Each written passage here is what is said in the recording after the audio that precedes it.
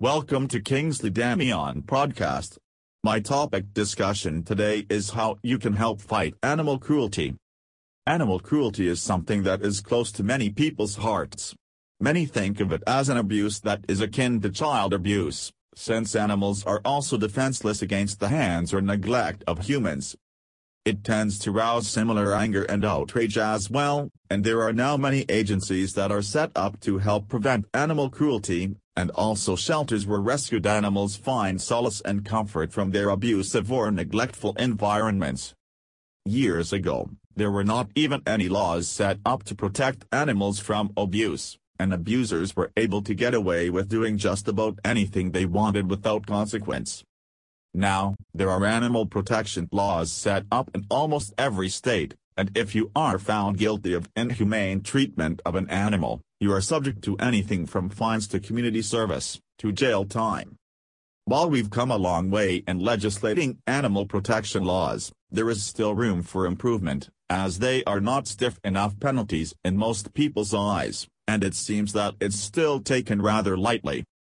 While I'm not aligned with the extreme mentality of animal rights groups that preach vegetarianism and use tactics that I don't deem appropriate to get their point across, I certainly admire what they are trying to do, which is drawing attention to the animal kingdom and getting the word out that our furry friends need our help when they do not have a voice of their own to defend themselves.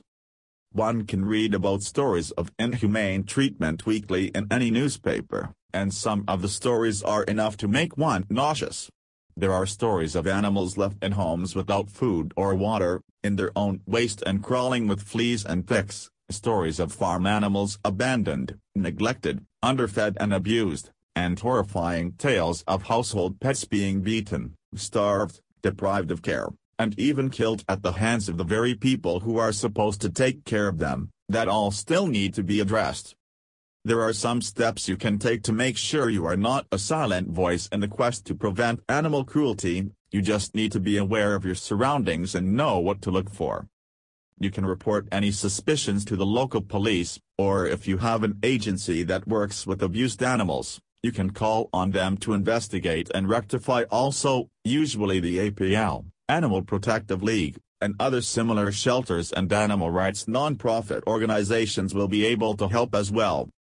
Some of the signs to look for you may already know, as most people who are animal lovers have a built-in instinct for knowing when an animal has been abused or neglected.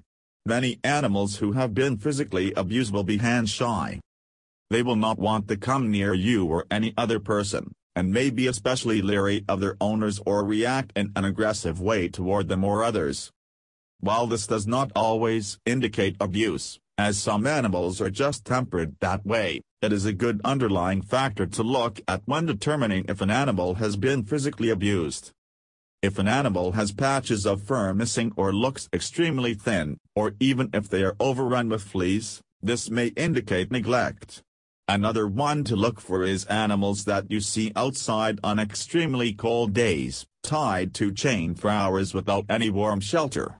This is dangerous and can be abuse if the animal does not have a place of shelter to retreat to. Likewise, if they are left chained outside for hours without food or water of course being the most vital of the two.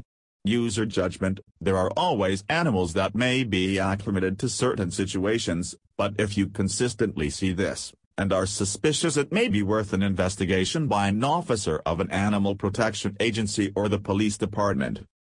Of course, the most obvious thing to look out for is actually witnessing an act of animal abuse. If you see a person physically assaulting an animal, please make sure you report this immediately, as this is the most blatant and obvious form of animal abuse and certainly warrants a report for investigation. If we all do our part in preventing animal cruelty, we can make this world a better and safer place for our furry friends who entrust us with their life and well-being. If we don't look out for them, who will?